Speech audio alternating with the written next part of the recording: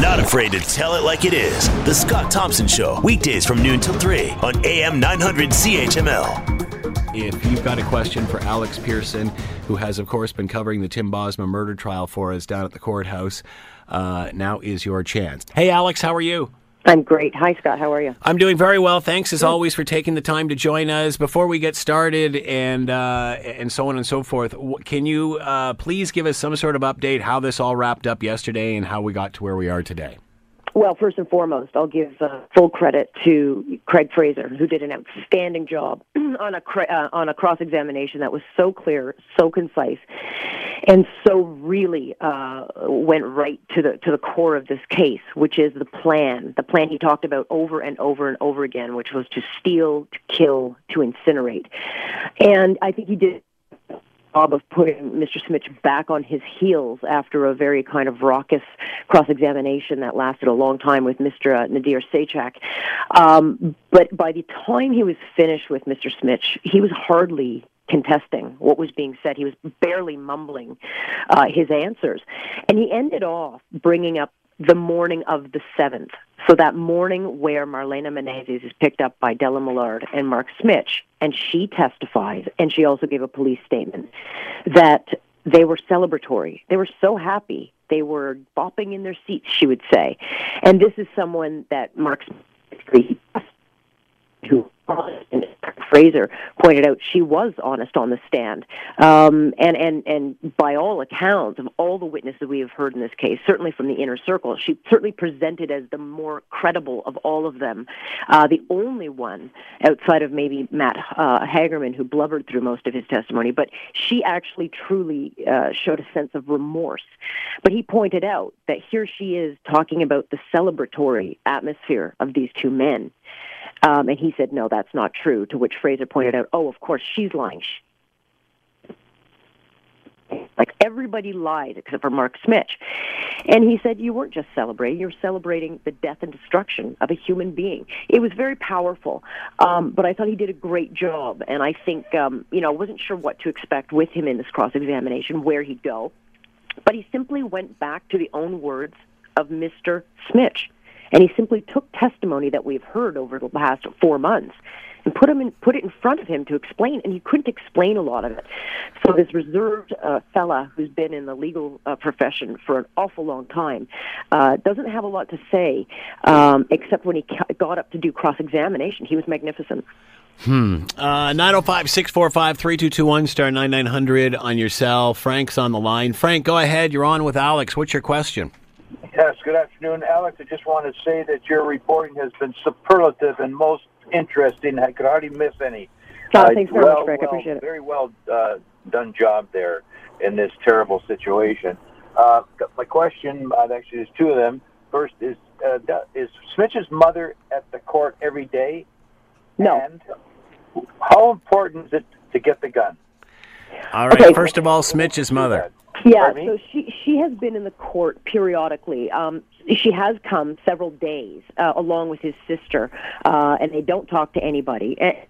Don't them. I mean, it's obviously it's easy to kind of cast the finger of blame at the other side, which often happens in cases like this, but they have also lost an extraordinary amount and gone through their own,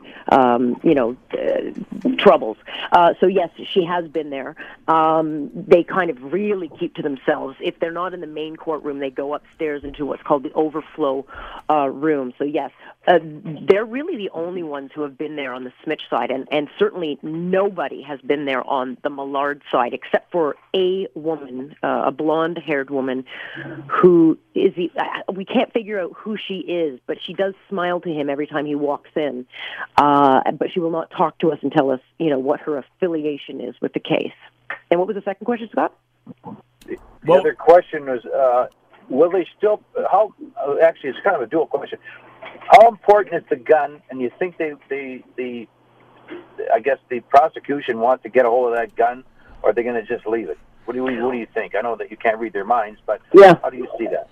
Well, Frank, the gun is never going to be found unless all of a sudden Mr. Smitch has all of a sudden a remembrance, some divine intervention, and decides to tell the police where he buried it. He just simply cannot remember. It's on some magical planet, as Nadir Sachek pointed out. The gun is crucial because it could have DNA not only from Tim Bosma on it, but it could have DNA from the shooter.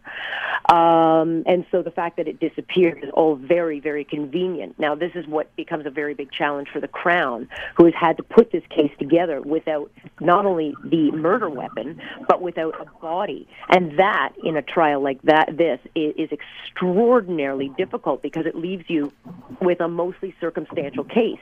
But what this Crown team has done is present a very robust case. And they've done a fantastic job with limited evidence and done a superb job. And I think they've got a very, very good case. Thanks as always, Frank. Appreciate the call. Thanks, Frank. Let me ask you this question, Alex. If by chance Smitch does have a come-to-Jesus moment and says, here's where the gun is, here's where whatever, will that change the outcome in some way? And would they go lighter on him when it comes to something like sentencing? Would that matter, do you think?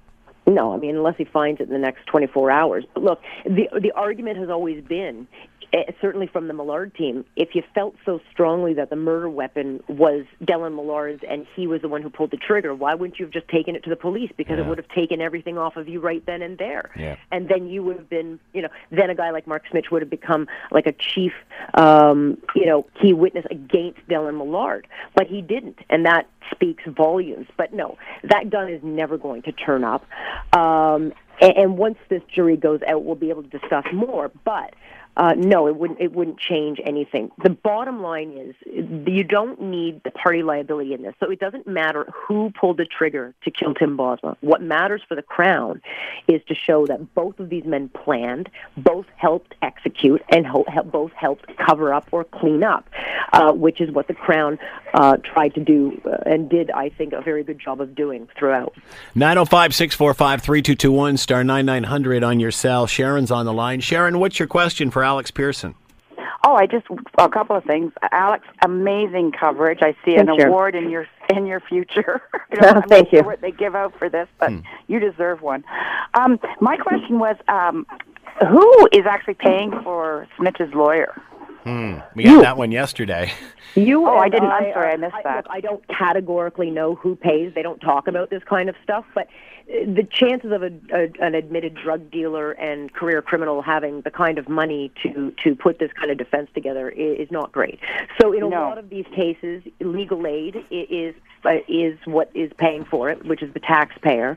And as we discussed yesterday with Scott, this misnomer that legal aid only puts up kind of low-budget lawyers is just simply not true. Some of the best lawyers in the country provide legal aid coverage to people. So I've covered many murder trials, and most of them do have a legal aid representative. Very, very expensive. But as we've learned, a guy like Tom Dungy does a superb job given the tools that he has to work with. So yeah, I would think that Mr. Smitch is being helped by the taxpayers here. Okay, thanks for that. All right, thanks, Sharon. Much appreciated. 905-645-3221, star 9900 on your cell. Doris, go ahead. What's your question for Alex? Oh, thank you. Alex, wonderful coverage. Thanks, Dumb Doris. questions, but has Smitch's lawyer, has he ever said to him, if you want to prove your innocence, why don't you take a polygraph? Well, polygraphs, and I thank you for your call, polygraphs aren't really, they're not considered evidence that is reliable because it's, a technology-based. So, that wouldn't help. Neither of them did, of course, but they're not really admissible in court. They're kind of the icing on the cake if you've got one and it comes out in your favor. But no, in this case, that was never put up as an option, and I don't think either of the men would have likely taken one of those. Here's another dumb question. No question is dumb, by the way. No such thing. Has his lawyer ever said to him, look, your memory keeps telling you that you have no idea where you put that gun. Will you allow to go under hypnosis and try to direct your memory for that night to find the gun? Well, that would mean that Mr. Smitch or Mr. Millard would have to actually do the right thing. And look, I don't think they want to aid in the helping of anybody finding this gun. It's not in either of their best interest to have this gun appear. So I don't think anyone's going to be coming forward. Maybe after we get the results of it, you could put that notion to them. But in seeing what these, certainly Mr. Smitch, his track record is not the greatest, I'll say. He's not a guy who, he was no Cub Scout. He was a long-time drug dealer. This is a guy that, was an admitted career. He's got 7 convictions against him. So the chances of him actually ever coming forward and doing anything to help the police, he's had plenty of opportunity. All of these people in the inner circle, I'll remind you, had plenty of opportunity to go to the police and to aid them with the investigation, to expedite information that not only would have given the Bosmas peace of mind, but would have helped them put together the pieces of this investigation much sooner, and none of them did. I don't get the sense that anything's going to change that now. Thank you so much. Thanks, Doris. Appreciate the call. 905-645-3221, star 9900 on your cell. John, what's your question for Alex? Okay, I went to go to a hearing a couple of weeks ago to just witness all of this, and it might be off topic, but it might be relevant. In the courtroom, I noticed there was some windows up high in the courtroom. Looked like it was two-way mirrors, whatnot. Mm-hmm. What exactly is behind those windows in the courtroom there? Well, that would be for security. And a lot of courtrooms have that. Oftentimes the court sketch artists will sit up there so that they can get a good look of the entire courtroom. So that's one use for it. But that would be for security when you get high-profile cases, so that extra security can be brought in to keep an eye and make sure that they're watching. Yeah. Fantastic. Thank you very much. All right, thanks for the call, John. Appreciate it. 905-645-3221, star 9900 on your cell. We're going to do this right after the news as well, so we'll continue this for the next half hour. We'll squeeze Linda in here first. Linda, go ahead. You're on with Alex. Are you... Oh, hang on. Let me try again. Oh, hang on. Don't hang up on Linda. I know. Linda, are you there? Yes, I'm here. Sorry about that. Go ahead. You're on with Alex. Hi, Alex. Hey, Linda. I've enjoyed reading your tweets, keeping us all up to date. Thank you. This is kind of going off subject, but can we look forward to your coverage of the accessory of Christina Nuja and the others in Christina Nuja's case? I don't know. That's a decision I guess that'll have to be made after the fact. But if you're asking if I'd be covering her trial, I would like to. I think because I know this trial so well now that it would be, court reporting is not easy. So it's always nice when you've kind of got a lot of background on a case. And in this case, given that Dylan Millard will in fact be testifying, and likely Mr. Smitch at some point, it would make sense for me to cover it. And I think given I've built this relationship with the Bosmas and the family friends and that, I know that they want the cases covered. And so I think that they're hoping that a lot of the core media that have been there will continue on and cover that as well. Yeah, well, I'm sure this is what most of us who follow all of you are wishing. Yeah, you'll have to go to the bosses for that one. That one's out of my But duly noted, and I will pass that along. Thank you very much. Thank you. Back to the phones. Alex is with us, and Ryan is on the line. Ryan, what's your question for Alex? I have two questions. First one is, I know from watching, all the CSI shows, evidence is kept in a box, for a certain amount of time. My question is, what happens to the truck? Is it kept? Is it destroyed? Well, I mean, at some point it will be released, and I would think it would be released to the family to do what it chooses to do with. After a certain amount of time, it will be released and likely be destroyed. It's like, I don't know if you recall the situation in the forgive me, his name, Paul Bernardo, the house. They eventually burned it down, or not burned it down, tore it down. Yeah.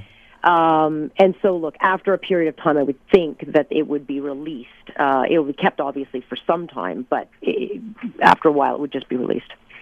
Okay, and then my other question is, now that Dylan, let's just say it has been found guilty, I know that there's been some investigation with his apparent father's suicide and I'll stop Hang on a sec right there. Hang on a sec. Okay, go ahead, Alex.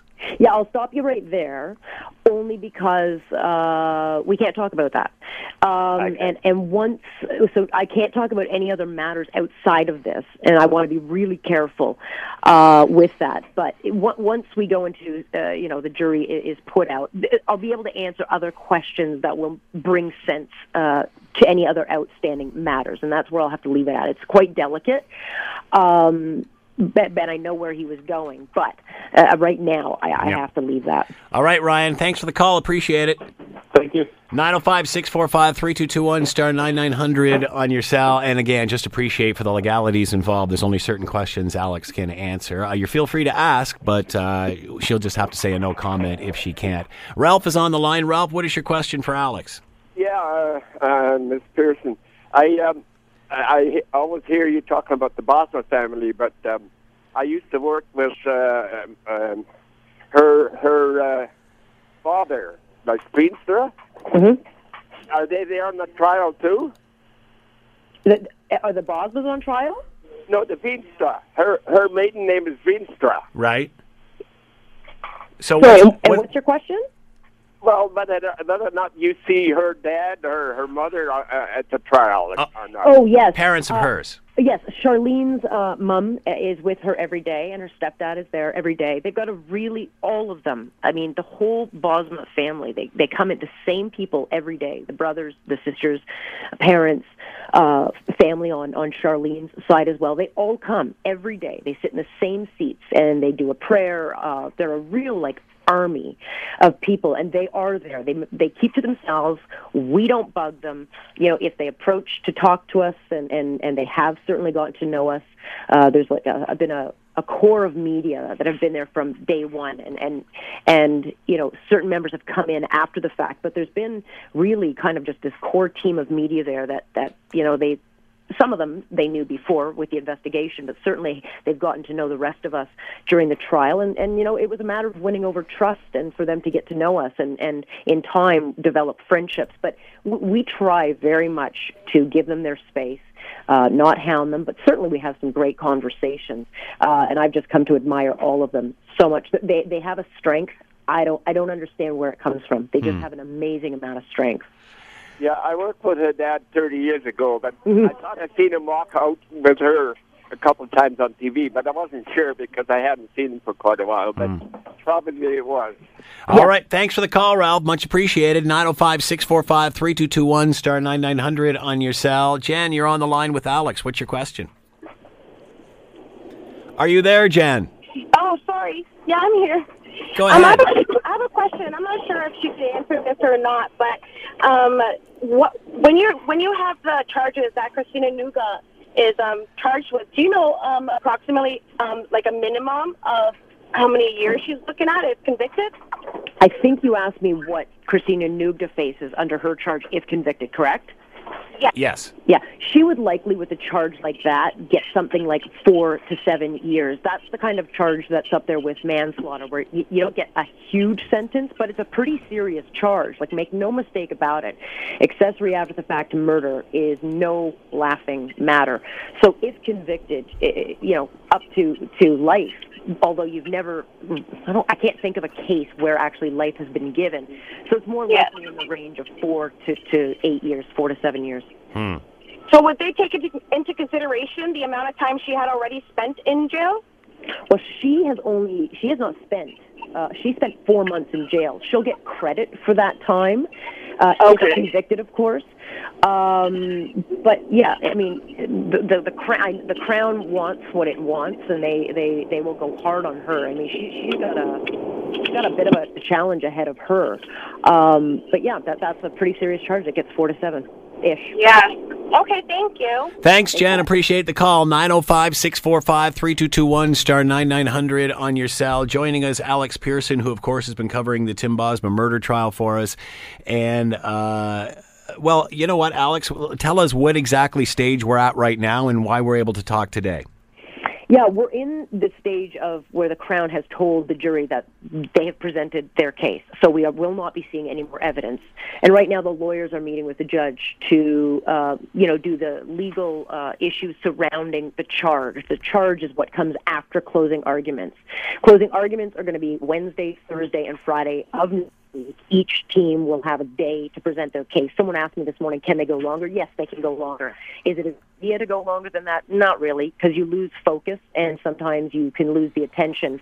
But again, this is a really big, long trial. So each of them will have a day and hopefully finish up in that day of their closing arguments.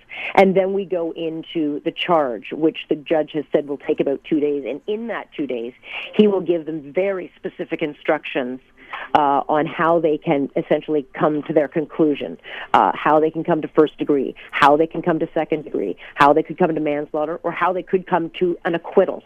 So it's very technical. It is my least favorite part of a trial. This is very, very specific instruction, but it is crucial for this jury to understand how they can come to the outcome. You know, you bring up a valid point too, Alex, and that being that you probably don't want to take a long time with your closing arguments, because what you're trying to do is encapsulate everything that you've just tried to prove and keep everybody's attention through the whole thing.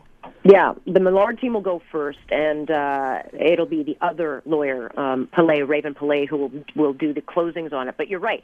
What we ended up seeing with the cross-examination of Mark Smich is, I think, after 5 days, you get a little fatigued. Yeah. If someone like me is getting fatigued and losing focus, you can only imagine what a jury. So that's the risk you take in trying to beat down a witness on the stand, is that you may lose something in translation. So I think, you want to be very clear, very focused in your close, and you also want the passion to show through. So each of these lawyers will have spent weeks, not days, weeks, writing their close, rewriting it, going over it. They'll spend all this weekend writing those closing arguments. The Crown will go last, and you bet they'll knock it out of the park. But what they're doing is summarizing their case and telling the jury why it is their client deserves to be released. And the Crown will once again put its case forward as to why they should be convicted of first degree. 905-645-3221, star 9900 on your cell. If you have a question for Alex Pearson, who's been covering the Tim Bosma murder trial, call us now, 905-645-3221, star 9900 on your cell. Alex, how did the Crown end this case? How did they finalize his day and his presentation? Well, Craig Fraser went to, I think, something that left a lot of people wincing when it came out, and it was this testimony from Marlena Menezes, who explained that when she saw her boyfriend, after frantically looking for him on the evening of the 6th and into the morning hours of the 7th, said that when they picked her up at her apartment, and we've seen surveillance video of her getting into that vehicle, of Mr. Smich hugging her, opening the door, I guess the gentleman that he was, and she explained that they were very excited, very, very happy, bopping in their seats because the mission had, quote-unquote, gone so well. And so Mr. Fraser, played that back to him, this woman who was trustworthy, honest, and pointed out that they weren't celebrating the fact that a mission had gone well. They were celebrating because they had just killed and incinerated a man. So it was pretty powerful. Fraser has a lot of really, really strong moments. Certainly when he put his theory to the Crown that Tim Bosma was shot and killed within, 2 minutes of leaving his home. Certainly in pointing out that it would have been impossible for one man to lift a 6-foot man, 170 pounds, and put him by himself into an incinerator, using literally the texts and the conversations that Mr. Smich and Mr. Millard had in the days after. Mr. Smich painted Dellen Millard as a lunatic. And Craig Fraser said, really? So why didn't you drive away? Why didn't you take the Yukon you were driving and go the other way? Or why would it be that you were talking to him, asking him to chill and hang out on May 9th? You're having these conversations with Dellen Millard, who apparently you're terrified, and you're saying, yo, what's up, bro? Who calls a lunatic bro? So I thought it was very, very, very, very strong to point that out, that maybe you just weren't that scared because you were a part of this whole thing. Surprised that was it? It ended there? No. No, I knew the Crown would be very direct and very, very focused. They were not going to take a long time, as we saw with the Millard team, who had a lot more ground to cover. They wanted to zero in on what they felt was the most powerful part of their case. And I think they did a very, very good job. And I think that, I always said, wait till you hear all sides, because as soon as Mark Smich testified under Dungy, Tom Dungy, his lawyer, a lot of people were saying, well, I can believe that. I totally believe that. And I said, just wait until you've heard all three sides of this, and then you get better context. 905-645-3221, star 9900 on your cell. Christine's on the line. Christine, what is your question for Alex Pearson? Hi, Alex. Hi, Scott. Amazing job you've done, Alex. Kudos Thank to you. you. I was driving, so I'm not sure if this has been answered already. With the jury being out right now, are they sequestered? Not yet. No, So they've got a anybody couple of days off. from letting any information out. What's to stop them from letting any information out or hearing any information from the media? But I guess they're told to stay away and just the honor system don't listen, correct? Pretty much, yeah. They're told and instructed by the judge not to look at social media, not to watch the news, and they're told not to talk to anybody. And that's why juries get so close. So especially on a trial like this where 4 months they've been together, they become each other's sounding boards, they become good friends, they create a really, really strong bond. And if they're anything like, I think, the group of media we have down there, they have a vested interest in making sure that this is carried out properly, that they do their job. They see the Bosmas in there every single day. They see this family every single day. They see the accused. They understand the gravity of this story given the amount of coverage. So it's not something that they would want to do, which would be to mess it up. Now, keep in mind, there are 13 jurors right now. One was excused because of a death in the family. And it was at actually that time, Scott, that we really kind of got a glimpse of how close this jury has become because many of them were crying. So they become like a family to each other. And so they won't really want to speak out on this. And certainly, even when they're finished and sequestered, we will never hear from this jury because in Canada, we don't talk to juries about what they talked about, what they debated, or certainly we won't get any books like we do in the United States. It's just a totally different system. Thank goodness, because the last thing we want right now is any reason for there to be an appeal. Let it go to be judged properly and hopefully the right results. Yeah, no, and also bringing up a good point about appeals, Scott. I mean, no matter what happens here, you can pretty much guarantee there will be an appeal. If there's anything less than first degree, the Crown would appeal it, and chances are, if there's a conviction in this. Thank you very much, Alex. All right, thanks very much. Appreciate the call. And so you cut out at the end there. So chances are there'll be an appeal either way, is what you're saying. Yeah, generally speaking, it's how it goes. I mean, it would be very unusual not to have some kind of an appeal. You were talking about 13 jurors. They only need 12. So what happens with that scenario as they go into deliberation? They will reduce the 13 to 12. They will pick a foreman, and then they will be taken to a hotel. The TVs will go off. The phones will go away. And they will literally be kept in their own little world, shut off from everybody. And they will discuss for any 10 minutes to 10 days, go as long as they want, about the evidence, about what they've heard, how they're feeling, and then hopefully they'll come to the conclusion. I have no idea how long it will take this jury. I know how long it would take me, but, and a lot of people say, well, what's to think about? But there's a lot to go through. Yeah, and that's your job. Your job's to process all of that. So, you can see them taking that quite seriously. For sure. So there's 13 now. They only need 12. So at the end of the day, there's a person that has sat there in the end and that won't be involved. Is that correct? There's someone who's voted off the island, so to speak. Yes, but that will not diminish the role that they played, and certainly they'll probably. I would think that these men and women will likely stay in touch for the rest of their lives because they share this bond. I can't tell you how much this jury has given of their lives to do this. It's not glamorous. It's interesting for sure, but they're away from their families. They're away from their jobs. They're away from appointments. I mean, your whole life is put on hold, and it's not like they're making a lot of money.